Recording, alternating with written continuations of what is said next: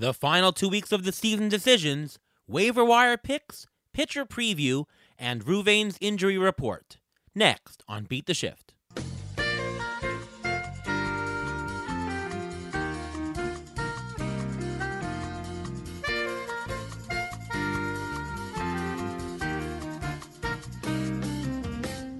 Welcome to another episode of the Beat the Shift podcast. I am your host, Ariel Cohen, and with me as always, Ruvain Guy. How are you, Ruvain? I'm doing great. How are you doing today? Pretty good. Getting geared up for the last 2 weeks of the fantasy season and getting down to the stretch. It's the dog days of summer as summer ends in, wow, I can't believe summer is over in just about 3-4 days. How was your summer this year? It went by very quickly. Yes, this marathon has now turned into a 2-week sprint here as we finish out the season. Yeah, and the key here is, anything goes. Like, don't be afraid to drop somebody who just isn't cutting it.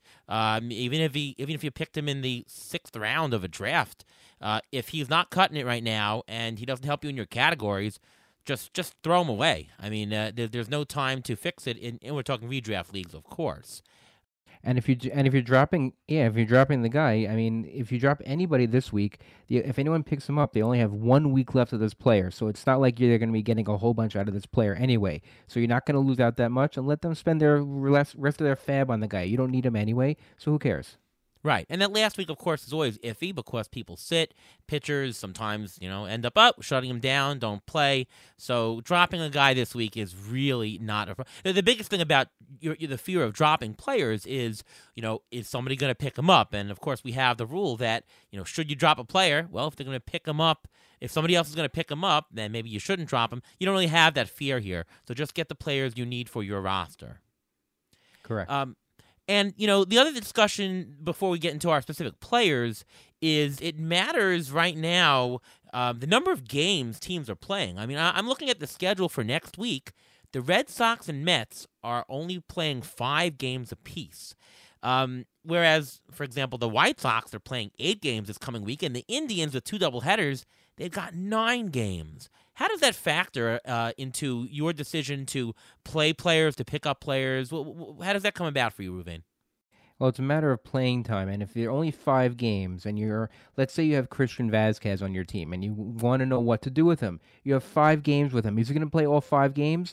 Probably. They're in a playoff race, so he's going to play, so you're going to get a lot out of him still, probably. But if you can find another catcher that may play 6 games or 7 games, not likely, but it's possible. So you can pick him up and fill in for those stats if you really need to, and you can drop Vazquez and not have to worry too much about it.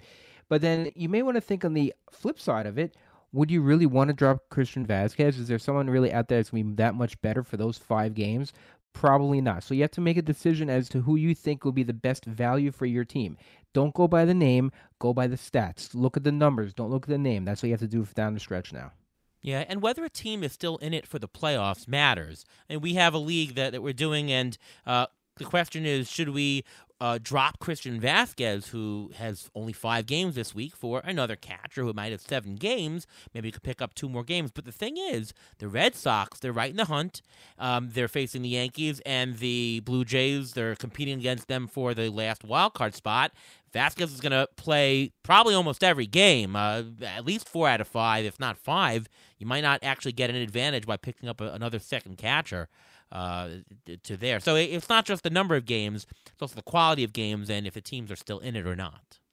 But let's say you have someone like Xander Bogaerts, who also plays 5 games for the Red Sox. And you also have a player like Kiner-Falefa, who plays a bunch of games also. It's not the same quality of player, but he's going to play more. Kiner-Falefa has 7 games, and Bogaerts only has 5. So it's a matter of what you think you're going to get out of him. Do you want to risk it and sit Bogaerts to play Kiner-Falefa because you want to get those extra stolen bases out of it? If you really think that's going to work, then fine. But otherwise, I think it's just stick with the proven commodity, even if it means missing a game or 2.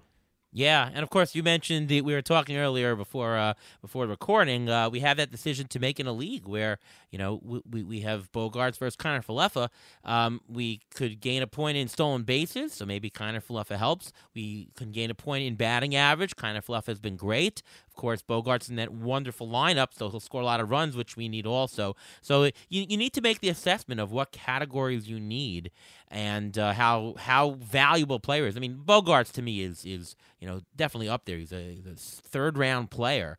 Kind of fluff is nowhere near then. So, you're talking about a very, very big disparity in value. But if something is somewhat close, those extra 2 games, 3 games can make all the difference. And same goes for the waiver wire. If you see a player out there that you really want, it's only 5 games, think twice about it. Maybe look for the guy with 7 games instead of 5 games. Yep. All right, on to our waiver wire. Who do you got for this week to pick up? Well, I got a couple players. First of all, we'll start in Miami with Brian De La Cruz. He's playing outfield for the Marlins. He's playing every day. In the last week, he's batting .364, 2 homers and 6 RBIs. And since August 10th, he's raised his batting average from .250 to .336. That's pretty good. He's only 11% owned in CBS, and if you need an outfield fill-in, let's say you have a Joe Adell who just went on the IL and he's done for the year, Brian De La Cruz is a great fill-in. Another guy, if you need a fill-in for the infield, this guy plays first, second, and third, and that's Tommy La Stella. He's playing every day, and for the last week, batting .292, 2 homers, 7 RBIs, and 5 runs scored. That's filling up the stat sheet for the last couple weeks of the season. That's very important. He's only 22% owned in CBS, so he's available in most leagues. Another guy to watch is Gavin Lux. He's not really playing second base. He's more playing left field. The last 3 games, he's actually played in left field because Chris Taylor's been out and A.J. Pollock's still on the IL. And in the last couple of games, Gavin Lux is batting .412. No homers, so you haven't seen that power yet. But Gavin Lux, if he's batting .412, that power will come. And if he's available in your league, grab him now. Another couple of pitchers you may want to mention, you want to take a look at actually, is Rowan Wick. He's had 4 saves for the Cubs since August 31st. He's only 12% owned in CBS, and if you need a closer at the last second, he's a guy to pick up. And another guy is Chris Stratton. The former San Francisco starter has 3 saves over the past 10 days for the Pirates, and with David Bednar on the IL and only being 6% owned, Chris Stratton is, he's a great pickup. Yeah, I was going to mention Chris Stratton as well. Of course, I mentioned Rowan Wick last week, so those are definitely 2 options for closers if you need it. I picked him up in a couple leagues where that extra save could help. 3 saves is 2 points in the standings. Chris Stratton, why not? Just try. And he's been great. In the last month, he's had a 2.45 ERA, 1.94 WHIP, a .68 WHIP. So that's not gonna hurt your ratios there. So give it a shot. I'll mention a couple of other hitters. Last week I mentioned Odubel Herrera and Lamonte Wade. They're still out there, widely available, and they got some good schedules coming up. I would very much consider picking them up if they are still available in your league as well. I'll also mention Austin Hayes. He's a little bit less. He's a little bit more owned, 43% owned. He's slashing .253, 300, .463 with 20 homers on the year since August 1st. 10 homers, .280 average, 28 RBIs. He's batting 3rd, 4th, or 5th every day. This week he has a great schedule, 3 games at Philly, 4 games at home against Texas. Austin Hayes should be rostered. And watch for him for next year also. He's a guy I think you should keep an eye on. How about DJ Peters in Texas? 9 homers over the last 30 days. And, it hasn't been just like a 1 week where he hit 4 or 5 homers. He's actually been spreading it out. He's been consistent with the power. 200 batting average with pop. Basically, he's the Joey Gallo replacement. If power is what you need, he is playing the Yankees away and Baltimore away, so it's another good week to play Peters. How about Willie Calhoun, same team? He's widely available. He's only 15% owned. He has 30 home run power legit. These are a couple of guys that if you need power, look to Peters and Calhoun for the second to last week of the season. The only thing about DJ Peters is that his batting average may kill you. You mentioned him being like Joey Gallo. He's batting .199 for the season. So if your batting average can take a little bit of a hit and you need that power, then it's worth it. But otherwise, you have to be very careful with that. Yeah, again, as anything, you have to have the player that fits your roster construction. If batting average is tight, even if you need homers, it's not going to help you to pick up DJ Peters. You might have to look elsewhere. It all depends on the categories. If there's no chance you can gain or lose points in batting average, he fits. So you got to do that risk assessment and the category assessment right up to the last week of the season. How about pitcher preview? Who are a couple of 2-star pitchers, 1-start matchup? Who are you picking up this week?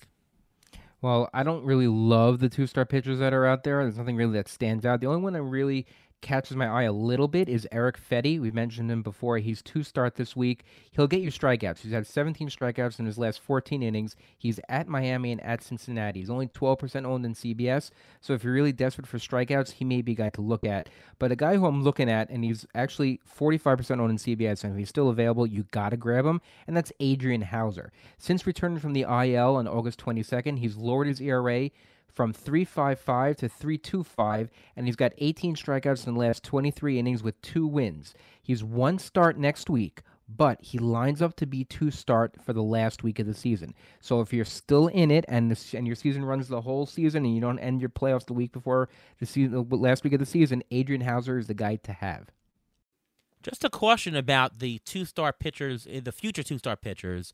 You never know that the last start of the season could either be short or could be canceled totally. I'd say it's a 50-50 gamble, and if it's younger pitchers in general, I'm talking generally speaking, I'd err on the side of they're probably not going to make that last start. So just caution about the future 2 start is my advice here, that you may think, oh, wow, you're going to get 2 starts next week, and it may turn into a pumpkin. I agree, and also it doesn't matter if they're a playoff team or not, because if your pitcher is on a playoff team and they're not doing well, they're going to be pulled real early also. So you have to think about that as well. Right. I'll give a couple of pitchers. Tony Gonsolin, 56% owned, but if you're in a league with a short bench or limited or no IL slots, it's very possible that somebody in your league has dropped him. This week he has 2 starts at Colorado, at Arizona. He's being ramped up. He had a 3-inning start, and he had a 5-inning start against Arizona, which he pitched very well in both starts. Maybe he'll go 5, maybe 6, but those are great starts. I mean, you can get 10, 11 innings out of him this week. He'll give you strikeouts. He'll give you good ratios. Think about Tony Gonsolin. Matching up against him in one of the starts, John Gray. I know he's pitching Colorado 2 games. I know he's playing the Dodgers and Giants. This is not a play for a league where you are tight on the ERA. I would not gamble having John Gray at home 2 starts against the 2 best teams in baseball. But if you need strikeouts and the ERA, you have some kind of buffer, there's no better start that you're going to have than John Gray. He's going to rack up 15, 16 strikeouts possibly this week. You can't say no to that. He's not that widely owned, but if he is, consider him. Dallas Keuchel, oh my God, he's been brutal lately. He had a stretch of 4 straight games with 5 or more runs being given up, actually usually 6 or 7. He had a nice, decent 2-run outing against the Angels last week. But, he needs to get back into playoff form, and his matchups this week at Detroit, at Cleveland, and then he faces Detroit next week. Might be a play. So just consider him if there is room on your team. I'll throw in 2 other guys just to look at. Alec Mills, this is not a great pick, but he is 2 start, so if you need it, he's 22% owned, so he's probably available. He's been up and down this year. He sometimes has a good start, sometimes has bad starts, but if the wins are what you need, I think there's a good shot that he'll get 1 win. He's playing Minnesota and St. Louis at home. He's not a big strikeout pitcher, not great with the whip, but if you need a win, maybe give it a shot. The last guy I'll mention, Jordan Lyles, 1 start at Baltimore, 10% owned. He's been very streaky this year. He's had stretches of unbelievable pitching and then stretches of god-awful pitching. The last 2 starts, 7 innings, 1 run or less. So I think he's in the groove, and he's facing a poor Baltimore team. That's a great start. I would consider, even just for that 1 start, to pick him up. And if you're considering, if you're considering Alec Mills, and you have to put John Lester into that conversation too. He's only 24% owned. He's playing at Milwaukee and pitching against Alec Mills. And in his last 3 starts, John Lester has a 2.45 ERA with 18 innings and 11 strikeouts. So that's someone to consider if you want to maybe get some wins. Because remember, St. Louis is still in the race, and they're going to try to push it as much as they can. I like that pick. And, John Lester, and again, statistics won't tell you this, but In the last couple of years, he's always been very strong at the end of the year. I picked him up the last week of the season in Tout Wars, and he got a win, and he helped me out last year. Somehow he turns it on in the end of the year. These veteran pitchers know how to. Okay, it's the last bit of the season. I can throw everything I got. I don't got to waste anything in the tank. I don't have to save anything in the tank, that is. So I like that start by Lester. Is it worth it? Is it worth it to try to go after both Alec Mills and John Lester so they can pitch against each other? What's your opinion on that? Yeah, no, that's a great question. Obviously, if you pick two pitchers in any day that are facing each other, obviously you increase your chances for a win because all you need is one guy to do well. The worst of the best, of course, is where it's 1-0 going into the fifth inning for one guy, and 1-0 going into the ninth inning for both. The worst is when they all blow up and nobody even has a win. It's very hard to make the calculus to actually avoid or make it. I don't really know, to be honest, what the statistics are in there. I would say, though, if you need a win, then it does maximize your chances. So if wins are a thing, stacking is probably a good idea, even if it's against each other. But in terms of ratios or anything else, it's really probably doesn't matter at all. Do you have an opinion on that? Yeah, I don't love when they pitch against each other because I don't know really to know who to root for. I'm rooting for both of them, and it doesn't. It's kind of a weird feeling. You want to do well, but you don't want to do too well. You want to get that one run and sneak it out. But if they're both available and you have roster spots for both of them, and they're both to start, I don't really care if they're pitching against each other though. Yeah. Again, it's a small limiting factor to say that they stack and they play against each other. So. Do your best judgment to get the best player. Match up against each other regardless is, I guess, the advice. Injury report time. All right, only a couple more of these for the end of the season. Who do we got right now? Okay, we'll start with some bad news. We'll start with Joe Adell, who's placed on the IL with a left abdominal strain. We don't know how bad it is, but we know that it's bad enough to keep him out for the rest of the year. Framber Valdez, who is dealing with a cut on his index finger. He was scratched from his last start this week, but he's supposed to start this coming Monday, so he's a possible to start. So if you have him, use him. Wander Franco was placed on the IL with a right hamstring strain. It's not considered serious, and he is expected to return next week. Tyler Gilbert was placed on the IL with left elbow inflammation. We don't know how bad it is, but with 2 weeks left in the season, there's little reason why the Diamondbacks are going to try to push him to return, so don't really think about it. You can just drop him. I mentioned Chris Taylor also. He's missed the last week of games. So he hasn't been put on the IL. It's a great question as to whether he's going to come back. I think he will come back, and I think they'll probably come back sometime mid next week, only because the Dodgers want him to get him back into form when it comes time for the playoffs. Some updates on some players. Mike Trout has been basically ruled out for the rest of the year. If you have Jacob deGrom, he may give you maybe a couple of innings the rest of the year. I wouldn't put any money on it at this point. So the over-under for 1 inning, I think is going to be the under there. Johnny Cueto, he has done some catch, but has not done any mound work, so we don't know if he's going to be back this year. Chris Bassett, surprisingly enough, he's trending to return before the season ends. He may have only an abbreviated start, but he is trending. He already had a couple bullpen sessions done, so he looks good. And I also want to mention Jesus Aguilar, who is also going to be done for the year. So if you have him, you can drop him. You have confidence he's not coming back for the rest of the year. Wow, that would be really fantastic if Bassett pitches again this year. It's a great story. It's a really great story. I'm wondering if he'll wear a mask just like Kevin Pillar did when he came back while he pitches. That would be interesting. Yeah, I would assume they'll wear something. But yeah, that was such a shame. He was pitching absolutely unbelievable. And the one positive is this: it did cut down on his innings, which means that he's going to be fresh and they don't have to worry about him getting tired toward the end of the year. I know it's a horrible thing to say, but you know what? Sometimes things work out for strange reasons, and we don't know why. Possible. All right. Well, that brings us to the end of the show. Before we go, why don't we just let everybody know where they can find your work, Ruvain, and where they can reach you. You can follow me on Twitter at MLB Injury Guru, where I tweet out injury updates when they will be back, who's going to take their place, how long the player is going to be out for, whether they'll be out for the rest of the year or not. And you can catch my weekly Roto-Bowler article that comes out on Saturday or Sunday regarding FAB and injury updates. And I'm Ariel Cohen. You can find my stuff over and on Fangraphs at Rotoballer and Sportsline. You can follow me on Twitter at ATCNY. And, of course, listen to me right here on the Beat the Shift podcast presented by Fangraphs.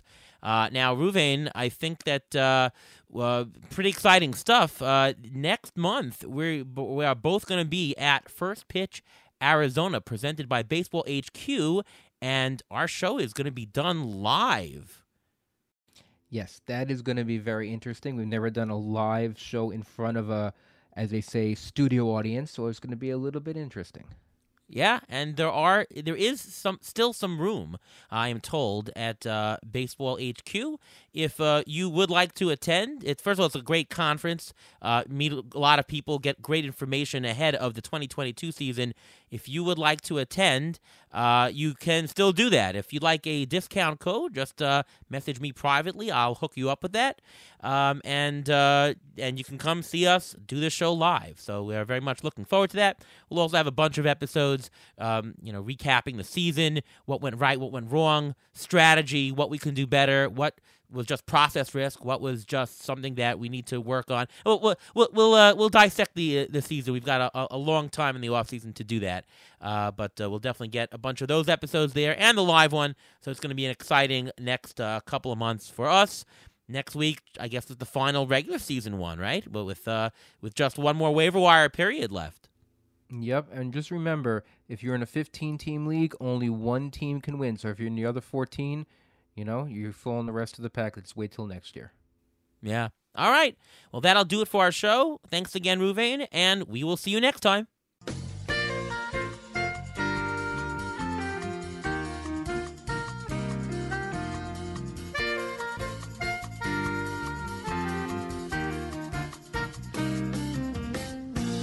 Thanks for listening to the Beat the Shift podcast presented by Fangraphs. Follow us on Twitter at beat_shift_pod.